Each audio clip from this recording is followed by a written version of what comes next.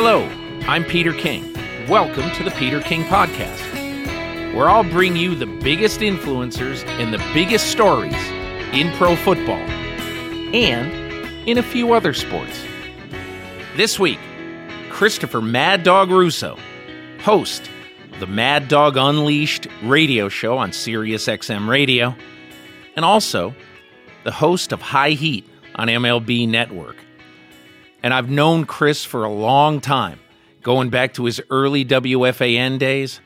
So this is going to be a fun conversation about old times and new. But before we get to Chris, so as many of you know who frequent this podcast and who read me for a long time at Sports Illustrated and at the MMQB, I've had a life change. I've had a job change.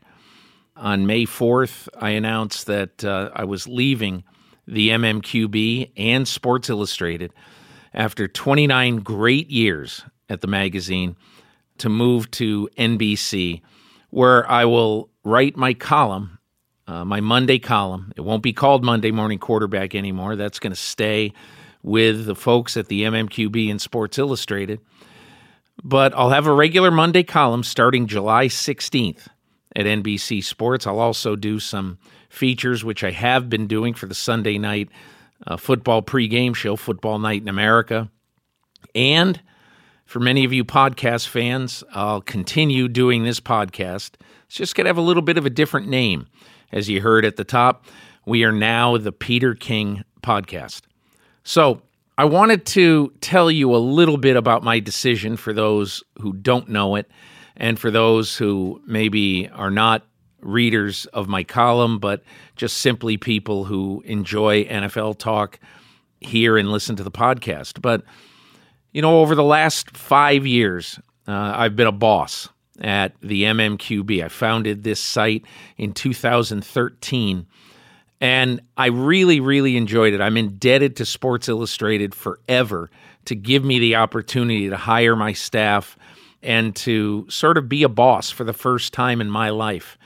And over 5 years, it was extremely rewarding to build this site, to do a lot of great, new, innovative things at the MMQB. But I think there's probably three things that led to me making this decision.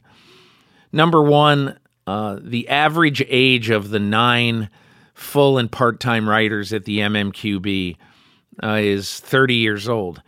And for as long as I have been there, I was going to be, and I have been, sort of the big kahuna. And these people who are still there, Jenny Varentis and Robert Klemko, who've been there the longest, and many others, they're ready to do all of the things that I have been doing.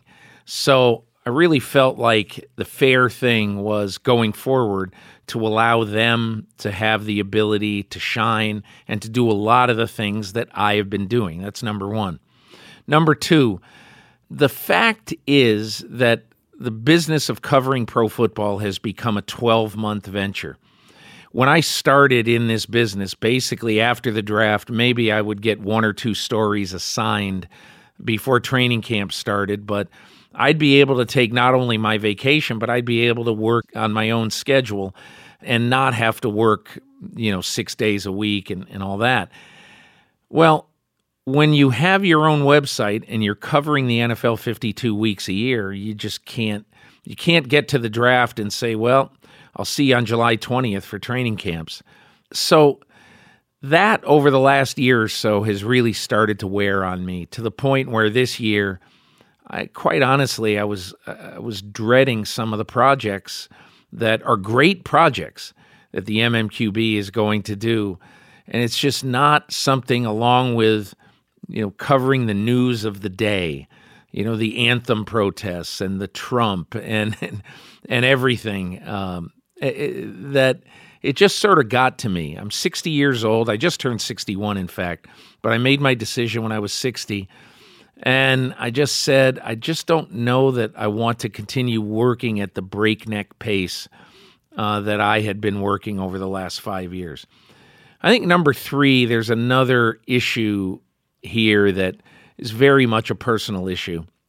And that is that for years, my wife and my two daughters, who now are both grown and gone, had to conform to my schedule at all times and had to do what I wanted to do at all times. And it was all incumbent and all sort of based on me.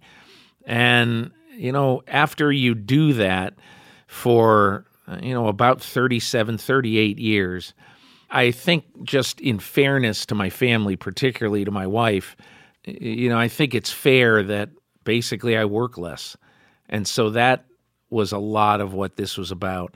Not to mention the fact that the three men, other than me in the King family, my father and my two brothers, all were dead by age 65. So if you were in a family and you have people in your family, siblings, parents who died young, and look, 64 is not young. That's when my father died, and he was a heavy smoker, which I'm not. So it's a different story, and everybody's story is different. But I just started to think, my two brothers never really saw their retirement. My father never really saw his retirement. I mean, he was sick by the time he retired. So, I just decided that, if I'm in my 60s, it's probably time to take the foot off the gas pedal just a little bit. Now, that doesn't mean that I'm going to bring any less energy to this podcast or any less energy to my job. It's just that I'm going to have a little bit less to do in my job. I'm not going to be editing people's stories, which I didn't do a lot of. The editors on our staff are tremendous, so I didn't do a lot of that. But, there's sort of the weight of being a boss and of trying to decide what you're going to do and what your projects are. And then basically what you're going to do for the 10 weeks between, the draft and when you're getting ready for training camp. So it's just a little bit of a better life and a better lifestyle for me. And we'll see how it goes. Who knows? A year from now, I might miss the constant grind. I doubt it, but I might miss the constant grind. Anyway, I want to get to my conversation with Chris Mad Dog Russo, a longtime friend of mine. But I also just want to end this by saying that I really appreciate all of the texts, the notes on Twitter, the questions on Twitter. Hey, are you going to continue your podcast? And I am going to continue the podcast. And this year, I'm really looking forward to it. I talked to one of the big podcast experts in our field, Chris Corcoran, who runs Cadence 13, and we had a conversation about the possibility of doing more stories rather than just doing conversations every week. I'm still going to do conversations with the big people in the NFL. You've heard them here, Roger Goodell, Tom Brady. You've heard these conversations, and you've heard, a lot of fun ones over the last 2 years. But I want to expand this, and I want to do some stories. I'm a big fan of other podcasts and other radio. I'm a big, big radio fan. I listen to NPR a lot. I listen most of the day Saturday to like Wait, Don't Tell Me and the Moth Radio Hour and things like that.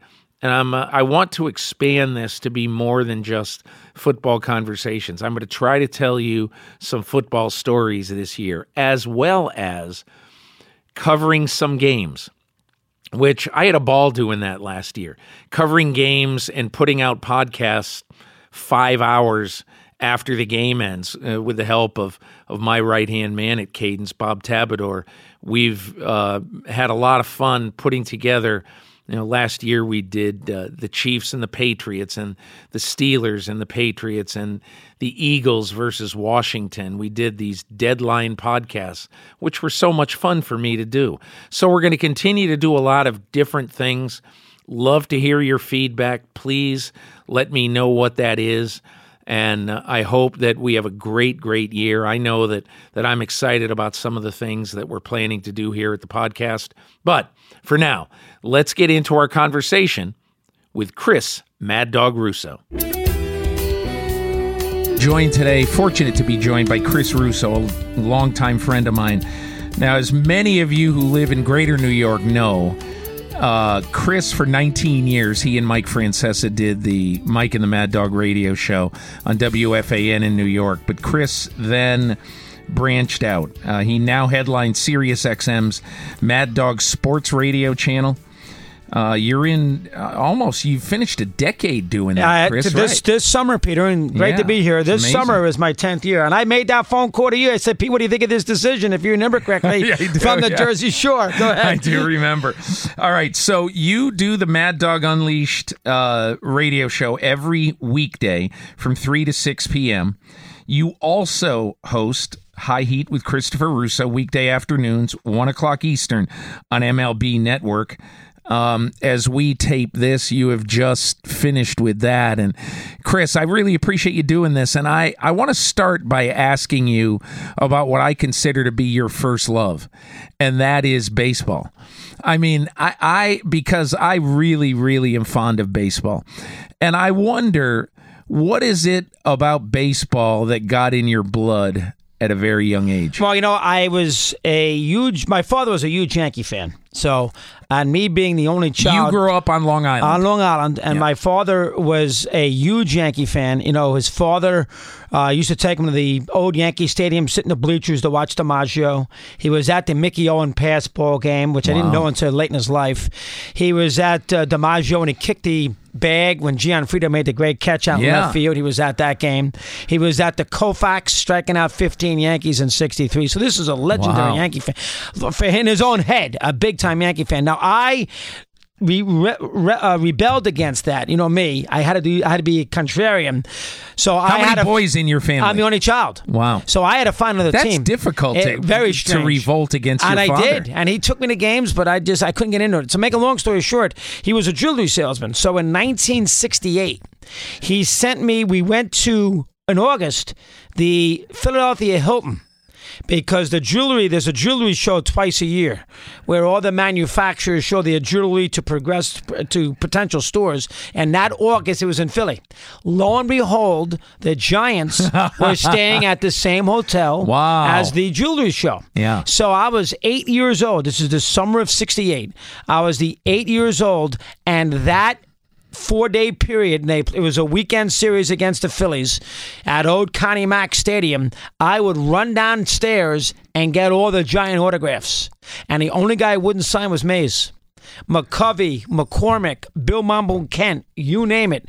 So I became a huge Giant fan. What was the story with Willie Mays? He ran out. He had his car service there. He just ran out. He just never, he didn't really linger in the lobby. You know how it is. You linger in the lobby. And that was also Bobby Bonds' first year in the big leagues. He played 81 games, 80 of them in the outfield and one at shortstop. Wow. So I became a big Bobby Bonds fan. Now, ironically enough, during that same weekend, the Packers, who had won the '67 championship, played the college football all-star game in Chicago. It was one of the last years they ever did it. The defending champ used to play the college football all-stars. Remember that. And they played that particular weekend. So on the same weekend as an 8-year-old, I love the Packers in '67, but I had the Packers in that college football all-star game and the Giants playing the Phillies in baseball. And that essentially... Wait a minute. How does the football have to do with it? I don't know. I just remember it was that same you watched weekend. it on TV? Yeah, I must have watched it on TV. Yeah. And I remember the championship game the year before that because I was a big Packer fan, and they lost in '67. I was 7 years old. 8, just turned 8. They lost the last regular season game of the year. They lost the Rams on a block punt. 27-24. Rams had to have the game to win the in those days, the division with the Colts. The Western Division. Right, the Western Division. I went carried on like you wouldn't believe. I went nuts. My parents would not let me watch the playoff game against the Rams in which the Packers won 28-7. Remember that? Yeah. 2 weeks later, they played the Rams in the Western Division playoff.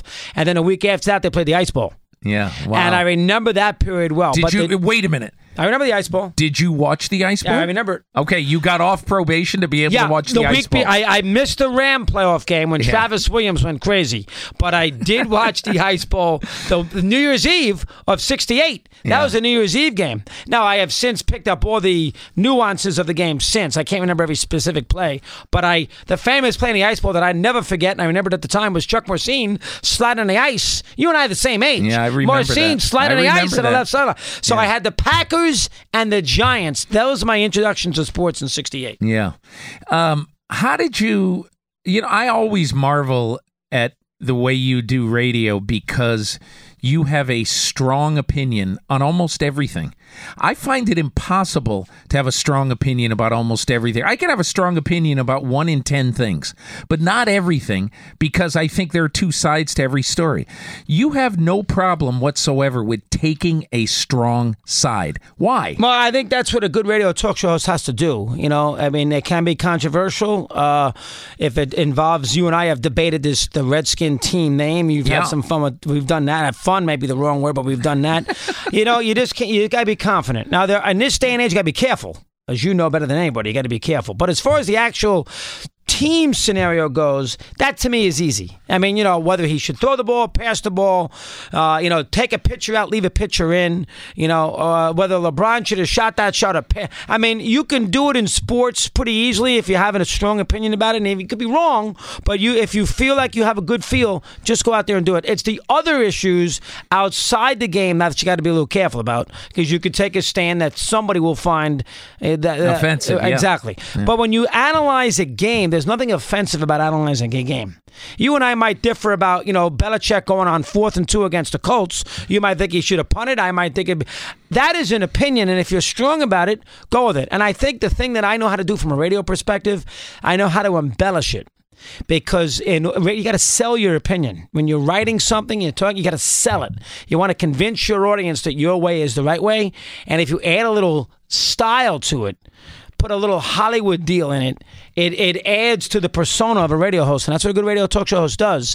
He knows how to sell what he's trying to tell you, and he does it in a way that's got a little Hollywood formula to it, and that makes you not forgettable.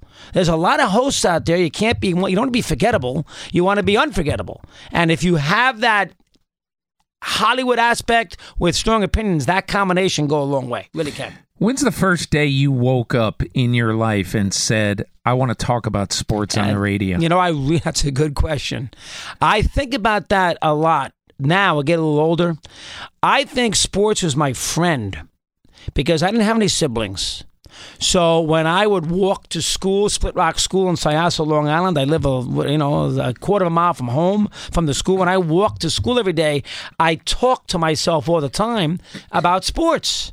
And it was almost like sports was my friend. I think that's where that memory comes from. I remember where I was when Gibson beat the Red Sox in '67 in Game 7, 7-2. I don't remember the specific game, but I remember riding my little red Schwinn bicycle up and down Split Rock Road, listening to the game on my little transistor radio. So I just, I kind of, looking back, I always want to be a play-by-play guy, a la Scully, and I kind of fell into the talk show realm. So I was able to, I actually got a break there because God was putting me in the right spot, because I could go a lot further doing talk shows and I could be doing a play-by-play. So I'm happy that that's the formula I fell into, and I didn't really fall into it until I started a career. But looking back on it now, you could tell in the late 60s, early 70s, I had sports as my best friend.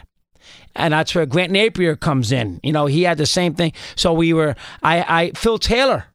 You know, Phil Taylor is very important. You know Phil Taylor, right? Of course, yeah. How was Phil Taylor important? Phil and I went to school together. I didn't know that. 1972 and 1973. You know, Phil Taylor and I were unbelievably close, and he is a tremendous sports fan. So when you're 13, 14 years of age and you have the Grant Napiers and the Phil Taylors. So Grant Napier now, he's the Sacramento Voice of the Kings, right? 29 years. Yeah. And Phil, who was writing, he's writing for The Athletic now, is he not? Yeah. Was writing for Sports Illustrated forever. Phil and I can tell you, I went to a boarding school. Phil came up to, I bought Phil, we were very, very, kind of lost touch a little bit, very tight. And he is a great and very bright, tremendous sports fan. So I got him, I'm 12, 13 years of age, and we're talking sports all the time. This is, Enberg and Gowdy and Aldi Regattas, Summerall and Brookshire. That's sports, and we had that at a very young age, and it stuck with me the whole life. Very fortunate, very fortunate. So when did you think that you really wanted to do radio? Like, did you go to Rollins College and say, I am going to do radio? I thought I was going to be Marv Albert. I went to Rollins and I did the play-by-play of the basketball and the baseball games. They had a small campus radio station. I got there in 1978. So I really thought that I was going to do the play-by-play. It wasn't really until 83 when I graduated from Rollins. I got a job with the Jacksonville Suns baseball team. I went to Hawaii for the winter meetings. Wow. And I was 21, 22. I love that little ballpark in Jacksonville. Oh, they redone it. In the old days, it was Sam Wolfson Field. It was a mess. Henry Aaron played there, Wow. In the early 50s. Anyway, that was my first job. And have you been to the new ballpark next to? No, I have not. It's really a nice spot. They've done a lot of work. They put a new basketball arena. They've done a heck of a job there. Yeah. But Jacksonville was my first job. I still wanted to be a play-by-play guy, but I left the Suns and I ended up on a radio station, and they gave me every night. It was a dawn to dusk station. I started in March, so it got late, and I was on the air 5:30 to 8 every night, and then I did, I think it was 11. It was either 8 to 11 or 11 and 2 on Saturdays, and it wasn't until then. This is the fall. Where were you? I was in Jacksonville, Florida. Yeah. This is the March of 83, and that's when I got away from the play-by-play, where I thought it was going to be a play-by Marv, Scully, Enberg. I got away from that formula, and I went more into the John Sterling talk show. Were you then? Yeah. Or were you practicing to be you? No, I was me. Yeah. I remember my parents came down and they heard me right away in Jacksonville, and they knew right away that I had a chance to be good. And the two people who hired me in Jacksonville was a small station, 1280 AM WEXI.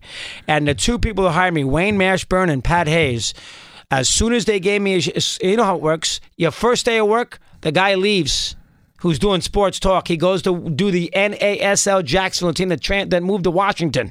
There's an opening. Yeah. The first day they put me on the air, they say, we got something with this. This guy's got a little style here. Yeah. And that was my first big entry into. Now Jacksonville's a tough town. I was in Lindy Infante was in there, Wow. who just passed away because the Jacksonville Bulls started. Zonka ran the team. USFL, the USFL. I was at all those games that first year, and then I ended up in Orlando when the Renegades got a team. Yeah. So you know who was very important to me in my career? Lee Corso.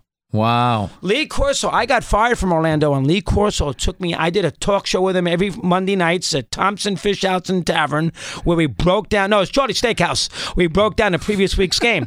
We broke down because I did the coaches show with him on radio. Yeah. And when I got demoted to weekends, Lee took me out. Why did you get demoted? What did you do? A new GM came in, and he wanted to hire a sort of an issue culture show. Yeah. And he moved me out of the talk radio thing, and he gave me the weekend shows. It was a big demotion.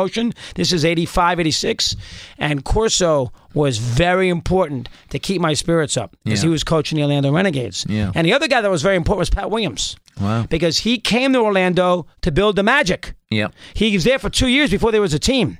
So all of a sudden, Orlando had a team they wanted to promote. So the GM who was going to get rid of me said, hold on, we can't keep Russo now because we got an NBA team we want to have a relationship with. He's our sports guy. So Pat Williams is important. Wow. You know how it is in radio. Yeah. You have to get these breaks along the way. Yeah. Without all Peter King who goes to Newsday, Cincinnati, Parcells, without all that. Now, I'll tell you what, I got incredible breaks. I got incredible breaks because the first year I covered the NFL, I'm watching practice with Paul Brown.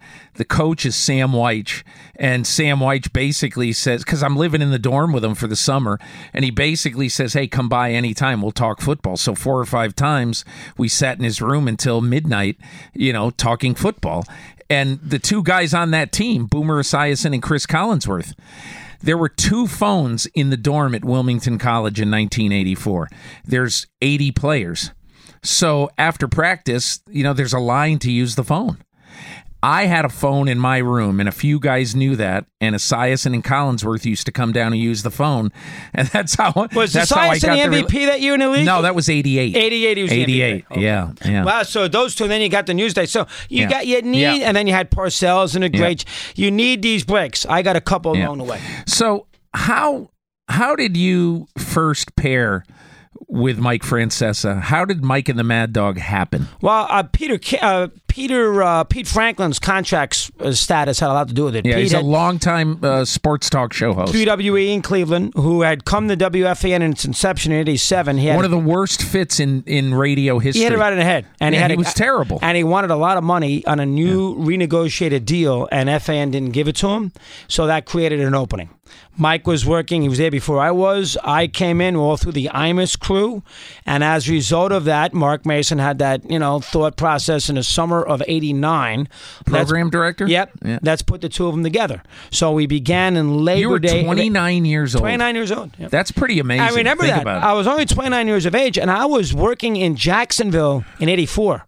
So 5 years before that, I was doing sports talk in Jacksonville, Florida on a dawn to dusk station, 1280 a.m. with the boss's son sports talk, 8 to 11 in the morning on Saturdays and during the week. And 5 years later, I'm an FAN in New York. Now, FAN wasn't FAN then. It wasn't quite ready to blossom, but still. So I went from that aspect to radio. Remember, I got to New York because of Rick Sklar.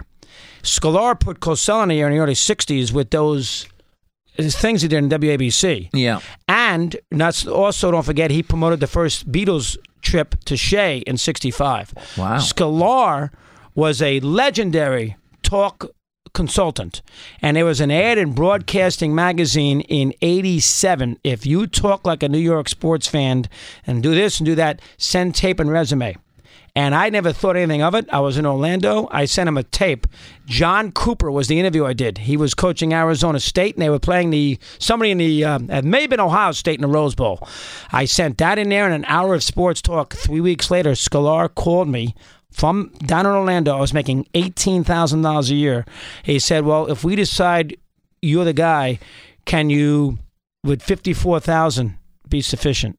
And we'll pay for your expenses up here.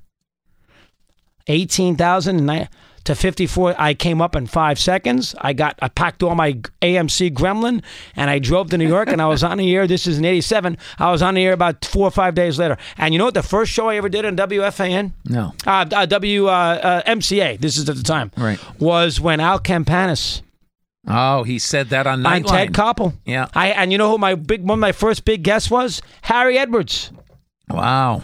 That's pretty good. And then 2 years later, I'm on FAN. So I went from that level where I was bouncing around, Lee Corso taking me out to breakfast, Pat Williams bailing me out with the Magic, and 3 years later, I'm Mike and the Mad Dog, which wasn't Mike and the Mad Dog really at the time, but the origin of Mike and the Mad Dog. So you know what I've always thought about that show, the Mike and the Mad Dog show. The reason why it worked, in my opinion, a lot of shows, what they do is they say, okay, here are the following 12 headlines that we're going to hit. Okay? You guys might have started off in the day with okay, look, we're going to try to get to all this stuff. But once you got to one thing that made you both really excited and made the callers really excited, you just stopped. Yeah, we stayed on it. You just did that. Right. We stayed on it. And that, I think, was really, really smart. And there are going to be some times where if I'm listening to it and you're all excited about, say, the Knicks and some stupid thing the Knicks did, I don't care about the Knicks, so I'm going to turn it off. But 90% of the time, you were excited about something that I found interesting. And so I listened. That, to me, was kind of the secret to your success. I remember Mike, for the folks who do not know this, Mike was very friendly with Peter because you did his Sunday show and everything else. Yep. I did not know you. This is in 89, 90. You were probably at Newsday still? Were you at Newsday in 89? No, I just got to SI in 89. 89. All right, so I didn't know Peter, and so Peter would come on all the time. Yep. I used to make fun of you. I used to make fun of you all the time. America's Guest. I used to call you America's Guest. You did, because nobody at the Super Bowl, for instance, and the first big Super Bowl where there was a radio row was the one in Dallas and Buffalo and Pasadena. Right. That's the first one that I remember where they put us in a little convention of a hotel. And Peter would go on from desk to desk to desk to desk. I did, yeah. So I called Peter America's Guest. But you came on from the inception. You were on all the time on our show. Yeah. Do you remember that? All the time. Yeah. All the time. I used to like it. It was a lot of fun because both of you were very strident about your opinions, as was I.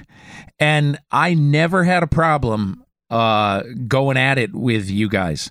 And usually I wasn't going at it. We were just exchanging information. Opinionated, strong, you have a strong opinion on something. Yeah. And football is big. In the early 90s, the Giants won a championship. Yeah. Here's the other thing that Peter doesn't remember. I get killed for it. Peter had Buffalo killing the Giants, too, in 1990. I thought they were going to kill the Giants. I had a 49-3. I embellished it.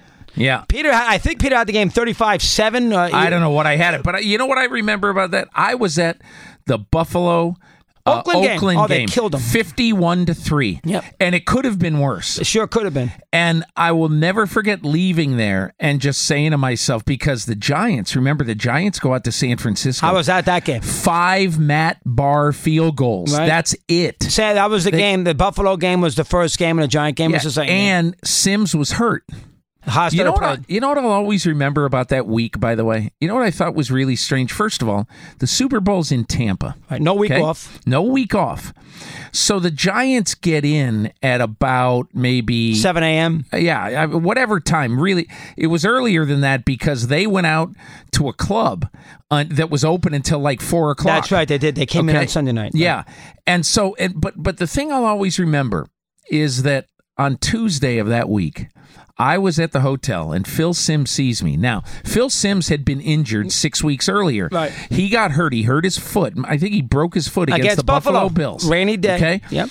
At Giant Stadium on a Saturday afternoon. The late season Saturday 12:30 game. I remember. And he gets hurt. And in those days, it probably lasted till the end of his coaching career. If you were hurt, Parcells treated you like you had a contagious disease. Absolutely. He didn't want you around. So Phil was at the hotel. You can't help me. Phil was at the hotel, and essentially all he was doing was just sort of hanging around looking for stuff to do. So I said, hey, you want to go to dinner? Tuesday night, we went to Burns Steakhouse. We spent about 3 hours just talking about everything under the sun. And he was really hurt by the whole thing. He wasn't showing it very much, but he was hurt by the whole thing because now he was going to get to play and possibly win a second Super Bowl. And if he did, he'd probably be in the Hall of Fame. A very good chance he would because he had a very good career. But then the game is played, and Hostetler is so good. He played great in the game. He was so good, and I thought the Bills did a bunch of really stupid things. How about, in my opinion anyway, one of the most stupid ones, 8 seconds left in the game.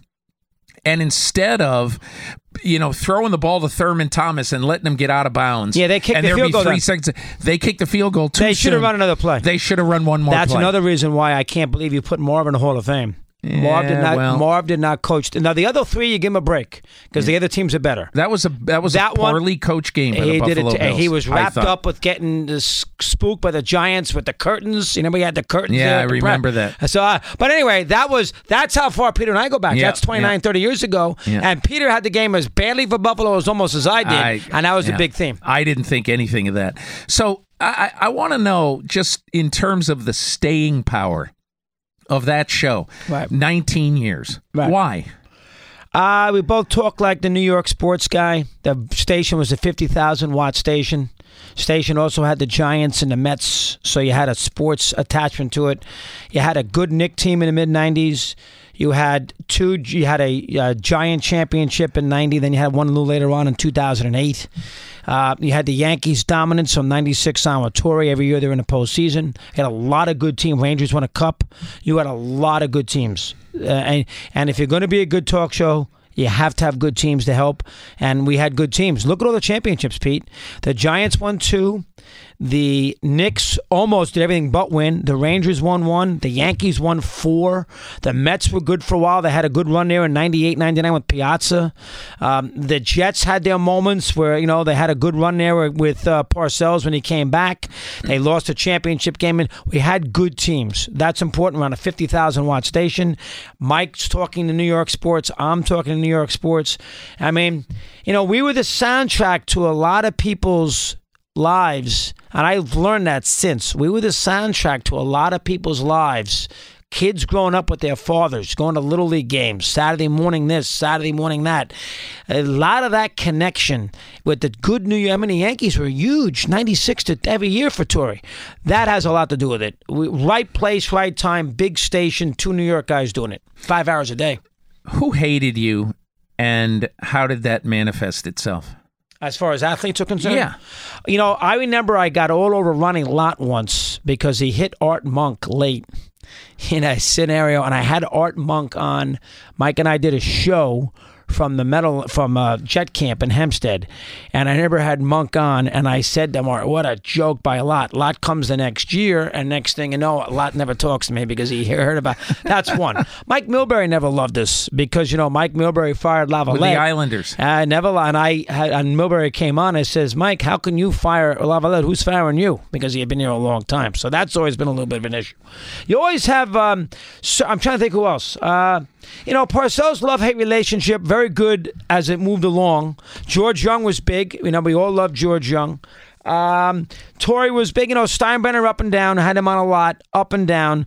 You know, Torborg, think about this for a minute. The Mets are bad. And every day when Torborg managed the Mets for 2.5 years, do you know he did came on every day at 3 o'clock in the afternoon? Not once a week.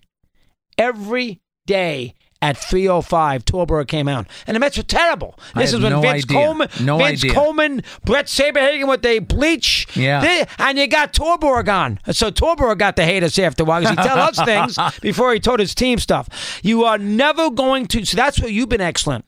Nobody hates you. You've made up with Peyton. Belichick, okay, he don't like anybody. We all love Belichick for what he does. Nobody hates you. You cannot do sports talk animated, noisily, and not have some of your enemies creep up along the way. Hey, you ever hear the story when I killed Aaron Crickstein? No. When he lost that match to Connors, you know, at the U.S. Open when Connors made this great run in 91. Remember that famous, he was 39 years of age and Connors got the semifinals of the U.S. Open. He beat Crickstein 3rd or 4th round on Labor Day weekend, and Crickstein unbelievably should never have lost. On the following Saturday, killing Crickstein. Crickstein's driving up to the U.S. Open, calls on the talk line. Give me a hard time. Things like that. Those are the magical moments of talk radio. Yeah. Magical. Yeah. That's what I enjoy most of all. Yeah. When you know you're reaching somebody, that's good. But unlike you, I've accrued some people who would not be big Christopher Russo fans. You'd be surprised. You would be surprised. Probably the people who walk by me and give you a hard time, really? Well, and look through me like I'm not there. Because, really? Yeah, it's over with them. Even today. Oh, yeah. With a great story about Sports Illustrated this past couple weeks, even today when they read that? Yeah. Because you came across, I'll tell you, I'm sure Peyton Manning ain't a big fan. You and I have fought about Peyton Manning 1,000 times, about how great he is historically. Yeah. Well, here's the thing. Here's what I believe, okay? And this is where, and we should have a very quick and violent argument about this right now. And that is that, in my opinion, I think the one thing that I think about you that I find fault with regularly is that you put such a value on championships that, in my opinion, if you put that great a value on championships, then Ted Williams is only good. He's not great. Manning and Favre didn't win enough. And a bunch of Marino, he can't be great because he didn't win enough. Fair point. And in my opinion, Ewing is another one. I'm just, we get in this argument, this Hall of Fame argument all the time. Like, I'm not a Tom Flores guy for the Hall of Fame. Tom Flores got 97 wins in his coaching career and 2 Super Bowls. I mean, whatever he is on the all-time win list, 56, I don't know. To me, he doesn't belong in the Hall of Fame. You can be in the right place at the right time, like Tom Flores was, and win 2 Super Bowls, and I do not deny what a very good job he did in getting the Raiders to win those Super Bowls. Especially that second one when they trained in Oakland and they played in L.A. Yeah, exactly. And he's got the quarterback issues. That's a difficult task by him. But you got to go to Seattle. And you got to do something. I agree. In 3 years. That kills him. I mean, that period in Seattle. He needed. It's like George Seifert going to Carolina and going 1-15 or whatever. That's a good point. And so that, to me, I think But I am tough with that. I want the championships. That's your overall point. Yeah, but I would just ask you this question. So Ted Williams doesn't win. So where does he rank with you, like on the all-time great baseball players? You know what Rizzuto used to tell me? What? DiMaggio was about winning, and Williams was about hitting. That's a really good point. You know, DiMaggio was more wrapped up in winning, and Ted was more wrapped up about that's a slider 1 millimeter off the edge of the plate. I'm not swinging at that pitch. Ted, it's 3-2, bottom ninth. You're the best hitter we got. Go the other way. Maybe you can hit the ball over the monster. But Williams is so wrapped up with the disciple and the discipline of hitting that I think sometimes he got a little wrapped up too much in that, and maybe not enough wrapped up in, you know, making sure he does everything he can to help the team win a championship. But I know your Pete's point is that, you know, Manning, for instance, now I'll put him somewhere 7 or 8 all-time at quarterback. Pete will put him higher. I'll put him lower because of the fact that Manning was under 500 or thereabouts on the road and in the postseason, and he had his bad postseason moments. So I would put him lower than that. Pete would overlook that. He was so prolific during the regular season, won 2 championships, albeit the second one was defense, but he won 2 championships. Chris, how do you put a guy who's got all the records number 7? That's not fair. And I would come back and scream at Pete, well, Pete, hold on now. How about the Saints game? How about this game? That? And we'd fight, and you think I'm a little too harsh on particular athletes. I wouldn't have him number 1, but I wouldn't have him number 7. I'd probably have him 4 or 5? 5 maybe. You'd have him out of, so we're not that far because apart. I would have. Here's what I would have. I would have Tom Brady 1. I think you have to put him there. I would put Montana 2. No, Otto Graham. Otto Graham 2. All right. 10 years, 7 championships, 4 passing. Shirley titles. used to think that. Yep. Yeah. And then I would probably have Montana 3, Unitas 4, and then you put Manning. Probably, although we would have to have a discussion about Sammy Baugh. And the reason we'd have to have a discussion about Sammy Baugh is that in 1943, Sammy Baugh led the National Football League in passing, in punting, and as a defensive back, he led the NFL with 11 interceptions. So I think he had the best single season of a football player in the 98-year history of the NFL. And that, to me, counts for something. Right. I don't know what it counts for exactly, but I always think if we're going to judge, like I always wonder this, and the NFL's coming up on the 100-year anniversary right now. Right, and the Packers and Bears are going to play their game this year as a 100th anniversary game because it's the 100th anniversary of Green Bay establishing themselves as a team. Yeah. But so here's the question, what you do. Like, I would have this, because I'm trying to think right now. If I consider the best defensive lineman of all time, okay, and if we just put, and I did slide over to vote for him at the end, even though it's tough for me to do so. Terrell Davis as a Hall of Fame player. Tricky. Had 4 really good great years. Yep. What do you do with J.J. Watt? Tricky call. Okay, he's gonna make the Hall of Fame. Well, he's almost certainly gonna make the Hall of Fame. But when the NFL chooses its 100-year team, what do you do with J.J. Watt? Who, by the way, there's been 2 players in NFL history who have been Defensive Player of the Year 3 times: Lawrence Taylor and J.J. Watt. And I might argue J.J. Watt lost it one year to Luke Kuechly, and that year I voted for Watt. Oh wow! And because I just thought you want to put Lott up there with the Marchettis, Mean Joe Green. That's a question. Bob Lilly. You want to put him Deacon Jones, Merlin Olsen. It's a really tough thing, and I'll just say this. That's why this year I think is really an important year for J.J. Watt. I understand what you're saying. He's probably going to make the Hall of Fame regardless. And he doesn't have a postseason of dominance. No, he doesn't. He doesn't. That's right, because Davis did. But I think what I would say is that in the 4 years that J.J. Watt was truly great, I do not think Lawrence Taylor ever played 4 years in a row where you could say that he's better than J.J. Watt was in his best 4 years. I'm not saying Watt is better. I'd really have to think about it and go back and micro-analyze, because I covered Taylor for 4 years. I'd have to analyze every one of his years, but this is the greatness on the defensive side of the ball. And then, because I'm a big Yastrzemski guy, I believe in longevity. And I think longevity is really, really You like important. that more important than, you don't think that Yaz is a bit of a compiler? He's a bit of a compiler, but there's something to be said for being very good for a long time. Fair. Very good. I'm not saying Carl Yastrzemski is one of the 10 or 15 best baseball players of all time.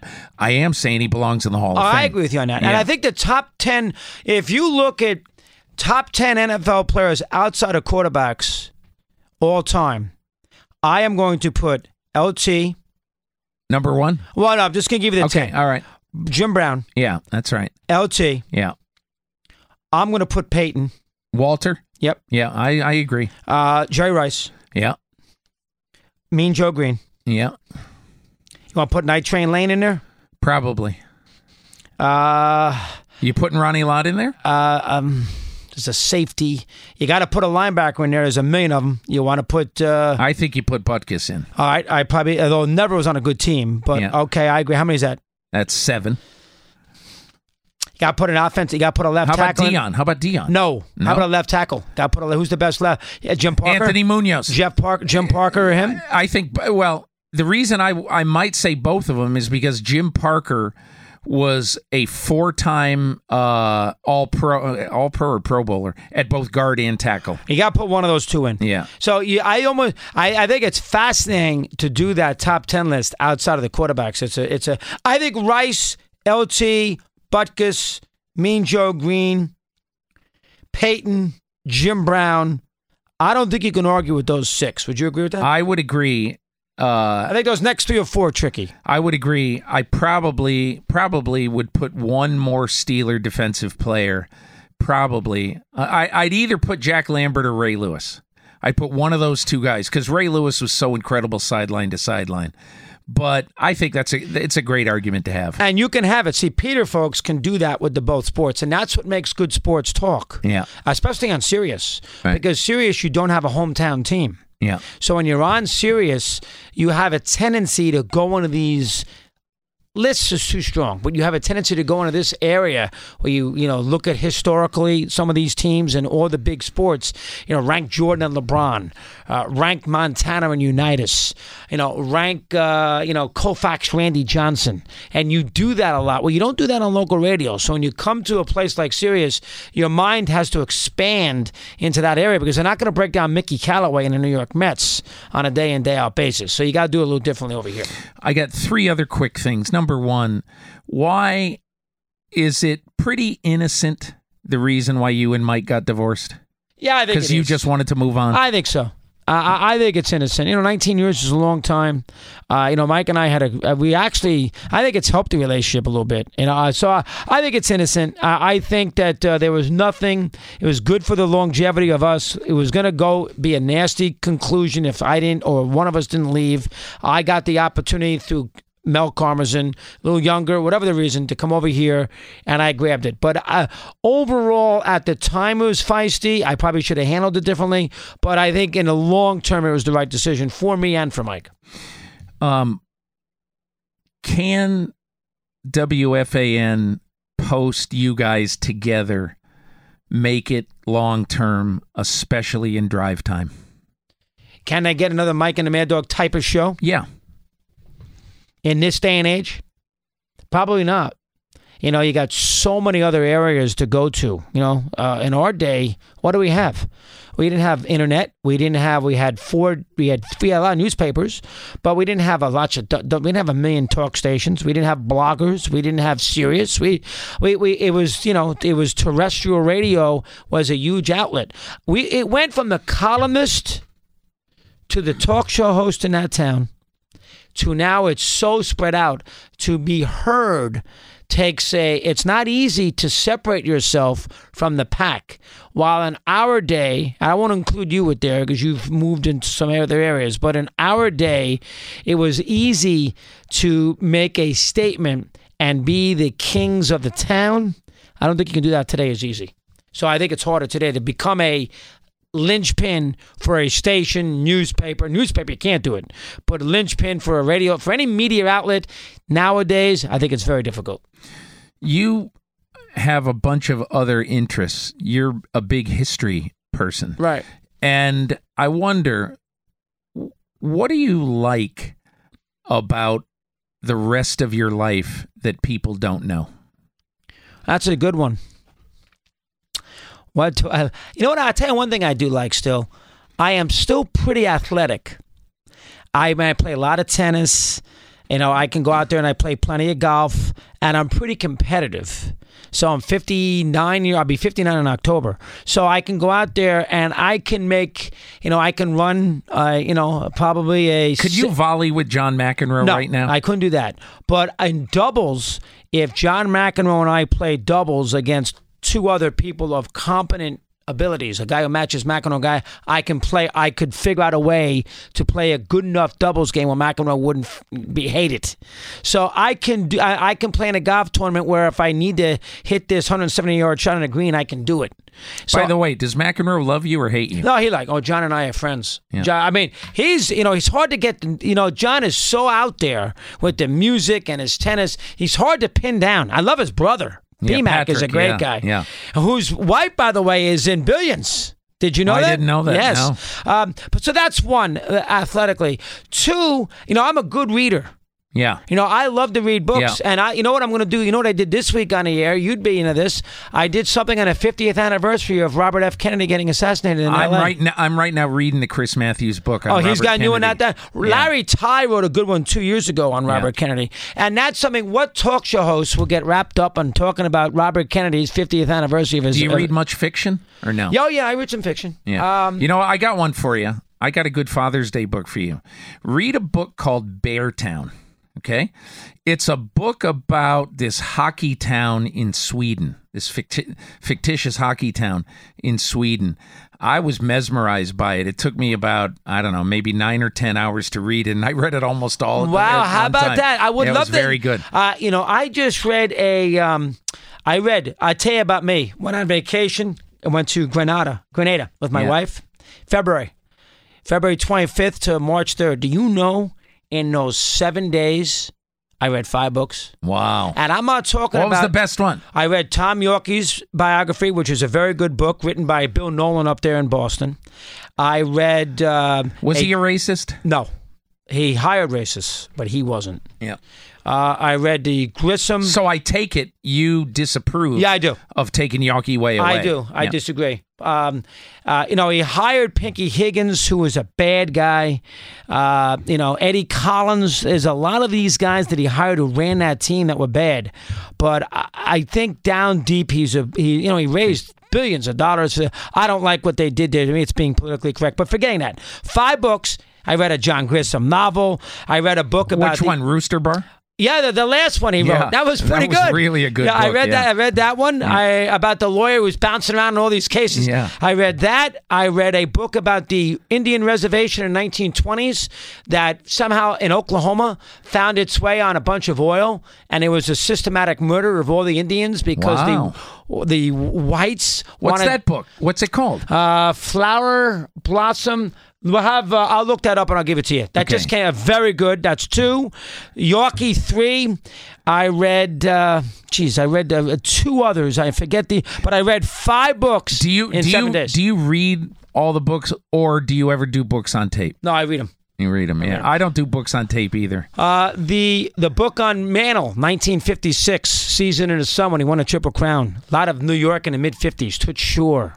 Good book. Yeah. The book on the Tony Castro book, Friendship and Feud, Garrick and Ruth. Wow. Ruth. I didn't know that. Very good book. They didn't get along? Not at all. Wow. Ruth mocked Garrick's streak. Thought it was, Lou, take a few days off. Who cares about your consecutive game streak? And that meant everything to Lou. Wow. Very good book. Was Lou? I take it Lou, and I got to read Sandemir's book. Keith Hernandez's book. Oh yeah, that memoir. I love the name of it. I am Keith Hernandez. He did a great job. And the Sandomir book, Proud of the Yankees. I had him in studio. Tremendous book. He did a great job on that book. I heard about that. Very good book. Yeah. So I love the author. I love doing. You know why? The author is into it. He's an easy. The Ali book, Jonathan Ing, was an excellent book. Yeah. You know him? Excellent book. Yeah. Those kinds of books get the author. I love to do. You haven't written one. You've written them, but I haven't had you in here when you've written this great book. You'd enjoy them. I don't know if I can. The Tiger I just book write was a chapter great. every. Oh, the Tiger book by Armin Catane and Jeff Benedict. I had him in here for an hour and 15 minutes the Monday before the Masters. Wow. Great book. They did a great job. I got that book. I got to read it. They did a great job on Tiger. So those kind of things. That was the unvarnished truth about Tiger, right? Oh, absolutely. Yeah. It's on. What has Tiger said about it? Not a word. Wow. Very good. They did an excellent job on that book. I would recommend that. Mark Frost wrote 2 great books. Great writer. He wrote a book on Game 6 on the Reds in 1976, and he read a book on Bobby Jones winning the Grand Slam in 1930. If you like that kind of history, which I can't get enough of, great book. You know what I really had a good time doing this, and we got to end this. What I really had a good time doing is this year after the Super Bowl, I got Doug Peterson, Frank Reich, and Mike Groh, who then was the receivers coach of the Philadelphia Eagles, Al Groh's kid. Right. I got those 3 guys 6 days after the Super Bowl to sit down for 90 minutes and to describe in intricate detail about how they invented. This play was not in the original game plan. The one that the touchdown pass to Zach. No, the touchdown pass to Zach Ertz on 3rd and 7 from the 12-yard line, where he beat Devin McCourty. And remember, he like fumbles it, or he dives into the end zone. Right? Yeah. Okay. So second half. Yeah. Whatever, 4 minutes to go, 3, whatever it was. So, but I really like taking one small play or period of time and break it down and totally dissecting it and telling you absolutely everything about that moment in time. You know what I'll remember? Here's one thing, and we'll go. So when Lawrence Taylor got suspended for the first 4 games of the season for drugs? Yep. Okay, 1988 or 87, one of those two. But he gets suspended. I broke the story. And Bill Parcells called me. At the time, it's just in the newspaper. It's on the back page of Newsday. You broke that story? I broke the story. Okay. And so Parcells calls me at 6:50 a.m. He calls me and he says, I got to know. How did you know? How did you get this? He was fuming. And he says, you know what? We haven't even told Taylor, and he didn't even know they were gonna find out on Monday. That's a tremendous job. Harry Carson went to Lawrence Taylor's house, and Lawrence Taylor was hiding under the bed in his bedroom. He didn't even want to come out. And those are the kind of little things that I'll always remember. Those are the little tiny details. You got to put that in book form. Yeah. Because that would be... No, I love the... as you said, I love the history. You love the living history, right? I can't get... really. Did you read the Keith Hernandez book? I sure I'm going to have to get it. Oh, he did a great job with it. Yeah. Yes, I had him on baseball, but, they came the day that the book came out, so I didn't have a copy of it. Yeah. And I put him on baseball 2 segments with Keith, and if I would have done the interview following, you would have been able to do it a lot more better. Because here's something that most talk show hosts do not read the book. Oh, of course. Before they put him in. And I have a lot of respect. Eddie Erickson's, I make sure I always read the book. I have a lot of respect for people like at WNYC, Leonard Lopate, and those guys. They read the books. They read the books. Have to have them read the books. That's really good to do that. If you're going to have the guy on, and you're going to read the book. Show him the respect to read the book. Yeah. Hi, Pete. Chris Russo, this has been a lot of fun. Thank you. Keep up the good work, pal. Appreciate it. Now, here's the question. Are we doing the show next year? Tuesdays at 4? Tuesdays at 4. Yeah. Always. I'm allowed to do that now that you've left us aside forever. Yeah. Can we do it forever? What about when I'm 78 years old and you're 76? Can we still do it? You'll be still covering football in some capacity. And you're going to do these big features now on NBC on the Sunday nights. I'm going to do a few of those, yeah. Peter King, we love him. All right. Chris Russo, thanks so much. thanks to my guest, Christopher Russo. If you enjoyed this conversation, be sure to listen and subscribe to other great episodes in this series, such as my conversations with Adam Schefter, Tom Brady, and Bruce Arians. You can find these on Apple Podcasts, Google Play, or anywhere you get your podcasts. And don't forget to leave a review while you're there. You can also hear the Peter King Podcast on Sirius XM Radio every Saturday morning at 7 Eastern on Mad Dog Sports Radio, Sirius XM, Channel 82. Thanks to the folks at Cadence 13 for their production work, and I'll see you next week.